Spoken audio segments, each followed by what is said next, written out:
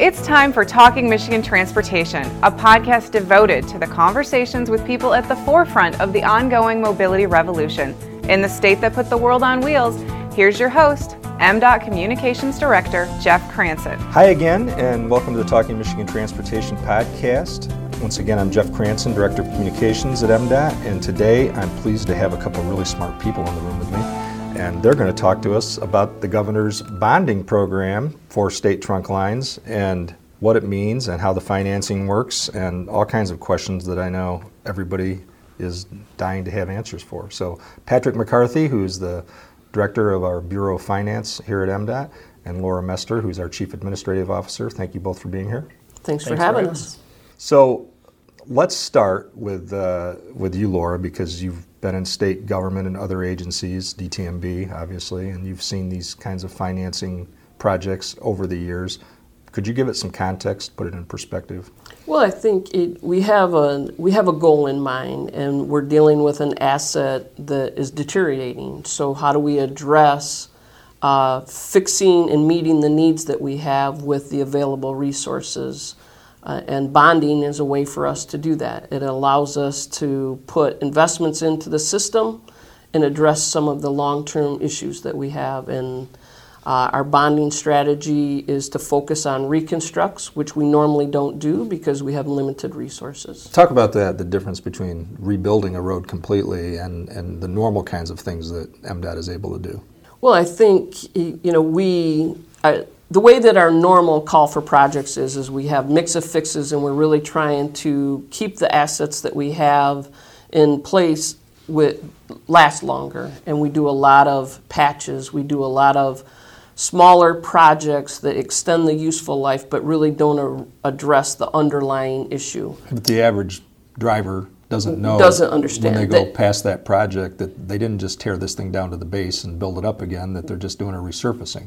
Typically, drivers are more interested in the ride quality, and engineers and here at MDOT and accountants too, we are interested in what's it take to fix it. And we want to get to the underlying problems though, so that they have not only a smooth ride, but the ride lasts a lot longer than normal. So when we do rehabs, it's a shorter. The quality of the ride may not last as long, and we'll have to be back there patching the road or doing other fixes. So the governor talked about this last week and explained why bonding made sense to her. Let's listen to what she said. I'm tired of talking points and short-term fixes and phony fixes. I said I was going to do it, so I led with a gas tax. It's dedicated to the roads. It was a user fee. Had all the hallmarks of what people say is an important thing to do when we raise revenues, and yet I got no traction with the legislature, and not even that. They wouldn't even, counter me with a thoughtful proposal. So I didn't think they were serious about fixing this problem, and I am. So I decided I would use my unilateral powers to ask the Transportation Commission to do a bond, and that's what I did. So when the decision was made by the governor that, I need to do something now because some of these roads are in such bad shape, they're going to really go over the edge, roads and bridges. And they said, MDOT has bonded in the past many times under many different administrations, so let's look at that tool and see what it means. So Patrick, you've had to talk about interest rates the past week or so and, what it means right now to borrow and why this is a good time. The treasurer talked about it yesterday in a committee hearing. So, why does it make sense right now to do this? It makes sense now to bond because the interest rates are at historical lows. They're in the 2.5% to 3.5% range across the yield curve of the bonds, which is fancy financial terms for when you'd have to pay those bonds back. We've been issuing bonds throughout my entire career for various programs through various administrations. And the bonds that we were issuing 20 years ago and 25 years ago were being issued in the 5 to 7% range. So the rates have continued to drop throughout that last 25 years down to rates that frankly are unprecedented in any of our lifetimes for infrastructure improvements. So there's a lot of myths out there because this is, complicated stuff that a lot of people don't understand, and there's been a lot of things that a lot of questions that are still unanswered, and some people saying things basically that don't properly characterize what this is. What do you think? What's bothered you the most that you think has not been explained clearly? I think one of the things that's bothered me the most is I've heard from several different sources that bonding doesn't make any sense because you're still paying for the debt service on these old programs and the roads have fallen apart again. We took an analysis of a bond program that was done in 2004 and looked at all of the projects that were constructed or reconstructed during that time frame. And the analysis that we have is that while the debt service on those bonds is going to be fully paid off in 2023, the life of those projects is going to last to 2027 or longer. When we issue bonds, we have to issue them for the time frame of the remaining life of the assets that we're working on as a project. And that gets probably a little bit misunderstood as well. The starting point of how long that project is going to last is what we can issue the bonds for. But many of the roads that we work on are going to last significantly longer than that. A good example is this year we have a project for I-496 that is being reconstructed in downtown Lansing. That roadway was initially constructed 50 years ago. Does that affect your commute? It does, significantly. So I'm very interested in having that project completed timely. Well, so Laura, talk about the reasoning behind this, and you've given a spirited defense, even though you're the first person to always tell me and educate me that this is financing, not funding. And we all know that the governor came forward with a very ambitious funding plan last year that would have helped all road agencies. There was money there for everybody. Mm-hmm. It didn't go anywhere in the legislature. This is the only tool that she can use, and she can only do it for state trunk lines. But from your point of view, how do you talk about this like to your neighbor about why it makes sense? A couple things. There's a cost of inaction, and so that is, not just our interest rates low, but there is a cost of inaction, and for us to be able to address our needs, it'll cost us more in the future. But she really has four options, right? She could do nothing, she could raise revenue, which she has tried, or she could do fund shifts from education, community mental health, and other programs that are using dollars in the general fund that could be made available for transportation, or she can bond. Bonding is right now the simplest solution for us to do for a variety of reasons, but it does make sense in us making investments now at lower rates, and it's cheaper for construction because there's always inflation as it relates to construction costs and then the deterioration of our network. We try to manage the network that we're responsible for, and we want to make sure that we're doing, leveraging all the resources that we have available to us and addressing, again, the needs that we have. And this is the way that we can do it. It may not be popular with everyone because the idea of having debt is not always viewed favorably, but it is a good tool for us to use and put the resources that we have available to work now and not wait later. Well, one thing that I think has been missing from a lot of the conversation when we talk about, the myths that you've heard, Patrick, that have bothered you, is that idea that leaving roads and bridges that are falling apart to our kids and grandchildren isn't its own form of debt, that they're going to have to take care of this at some point. And we know that the cost of construction, materials and labor have risen higher than CPI over the last several years, and we don't have any reason to think that will stop. So while it's very difficult to estimate, how much more it will cost every year we wait to rebuild something that's falling apart, we can safely say that it is going to cost a lot more, and maybe that doesn't completely offset the interest, the cost of bonding, but it could be pretty close. That's true, and I also think that people need to understand that they need to focus on, when we go in there with this bond program, we're going to reconstruct roads, and they're going to last for 25 or 30 years before we need to go back and do any sort of maintenance on those roads. If we were continuing to do the existing program we can afford with the revenues that we have available, the fixes, and the directors talked about this, the fixes that we would do would require us to come back in 8 to 10 to 12 years and do those fixes And all every over time we do again. that, you're stopped in traffic, you're stalled. Exactly. Goods And- are later to the Yes. market. You're And not even doing though just-in-time delivery. And even though we fixed them, the road quality still won't be as good as it would if we did the proper fix with the reconstruction. Yeah. So I guess when you think about that, when you think that through, and real, today's dollars, what you call present value, and what it ultimately will cost 25 years from now, you have a different calculation. I mean, instead of saying it's going to cost us $1.6 billion in interest to borrow $3.5 billion, you frame it another way. Could you explain how it is that you look at it? Right. The way that I look at that is that the dollar we spend today is not the same dollar that we'll have in 20 and 25 years when we're paying this debt service back. I was trying to think of a good example this morning, and I guess I go back to the old examples I always hear from my parents and grandparents. When a loaf of bread cost a nickel back in the day, that nickel was the value of the bread back in the day.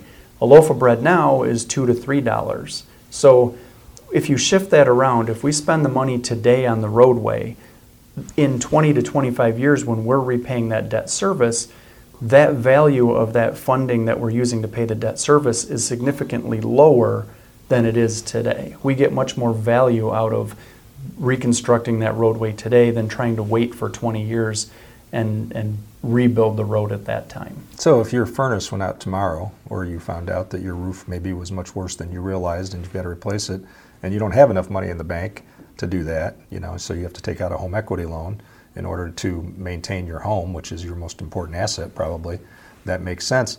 But I think the mortgage analogy has been floated a lot in the past week. There are other reasons why that doesn't quite apply. Is this the equivalent of a fixed loan term? I would say that yes, it is. You're putting locking in yourself the interest rate. Yes, you're locking in an interest rate. You're putting yourself into a known payment schedule to deliver an asset today. That if you had to wait until you had the funding available to build that asset or buy that asset, it's only going to continue to get more expensive. So you're going to continue to reach for the same asset as the value of it continues to grow into the future with those increases from inflation. So Laura, you had a lot of input last year when the State Budget Office and Governor's Office came out with the Fixing Michigan Roads Fund. That idea that would have, again, was very ambitious, but would have put the money where people drive, where the traffic is. Those roads, the high-level roads that were eligible for that funding, were the heaviest volume in terms of traffic. And we're doing the same thing here. Could you talk about why that is and why, it looks like if you looked at just the 49 bonded projects, they're clearly, all in the southern part of the state. And why is that?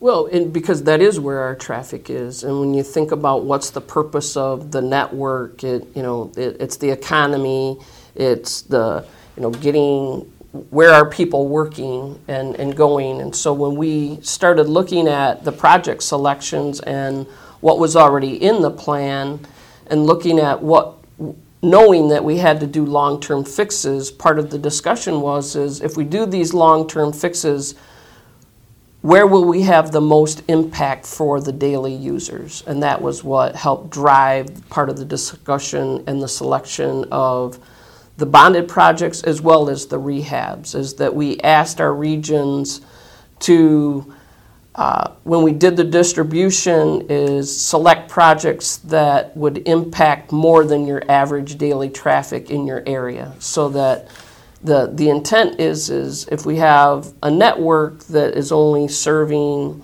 50 drivers a day versus 100,000 drivers today, isn't there more value in that fix? And so we looked at it from that perspective. And when you look at a map of all of our regions and you look at the vehicles miles traveled, it follows that pattern that we really tried to focus on.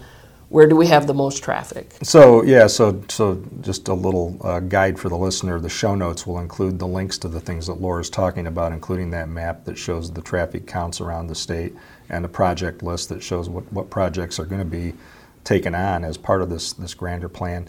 Patrick, the other myth that we're dealing with is that somehow this could have helped, local roads, the roads that are owned by the counties and the cities and villages, and explain why that isn't something that MDOT can do. The revenues that are going to be used to pay the debt service on these trunk line projects, these 49 projects, is constitutionally restricted to only be used on the state trunk line. The repayment of the debt will be from revenues that were originally collected into the Michigan Transportation Fund, but have made it through the formula to the share of the Michigan Transportation Fund revenues, which are vehicle registrations and fuel taxes, and now are dedicated and restricted to the uses of the state trunk line. So think of that like a big funnel, the MTF, Yes. the Michigan Transportation Fund. And then what happens is that as you go down in that funnel? So through the Act 51 formula, the funds that start out in the MTF fund are distributed to various specific funds, the Local Bridge Fund, the EDF program. What's EDF? Economic Development Fund, thank you. And then once all of those directions of funds have occurred in the Act 51 fund, the remaining available resources are split between MDOT, the State Trunkline Fund getting 39.1%, the counties getting 39.1%, and the cities and villages getting 21.8%. So all of our debt service that's related to this $3.5 billion program is coming specifically and only from the State Trunkline Fund. And those funds cannot be used on local roads. The locals do have the ability to issue their own bonded debt and use their resources and restricted revenues to pay that debt service. And there's legislation pending that would give them more options in terms of what they can do with taxes to fund their roads, the local agencies. Correct. There's a laundry What's list called of the local options. items working their way through the And legislature. a number of states do that, and the Citizens Research Council has done extensive research on that and pointed out why that works in some states and is a tool that probably should be available to the locals so that they have those options. It's important to note, too, that every state does these things differently, and whether it's archaic or not, this is the formula, this is the way that Michigan does it, and roads are owned by multiple agencies and not just one. And it's also important to note that while MDOT has 9,700 miles of 122,000 miles of roads in Michigan, 53% of all traffic travels on MDOT roads, state routes, and 70%, more than 70% of commercial traffic. So that's kind of been lost in this discussion too, I think, and it's an important thing to know. So what else do you want to say, Laura? Well, and I was just, to add on to the vehicle miles traveled, we also have performance goals that we need to meet. And a lot of our investment strategy with the bonds are focused on the interstates. So there was a multi-purpose behind the project selection of how can we continue to meet some of the other goals that we have, along with what the governor was very focused on. When you look at the type of road, where should we be putting And our the Federal investments? Highway Administration has made that a major priority, that Yes. you invest in the interstates, the highest level roads. So we're kind of bound by that too. Well, this is helpful, I think. Thanks for doing this and taking the time to do this. Anything else you want to add, Patrick?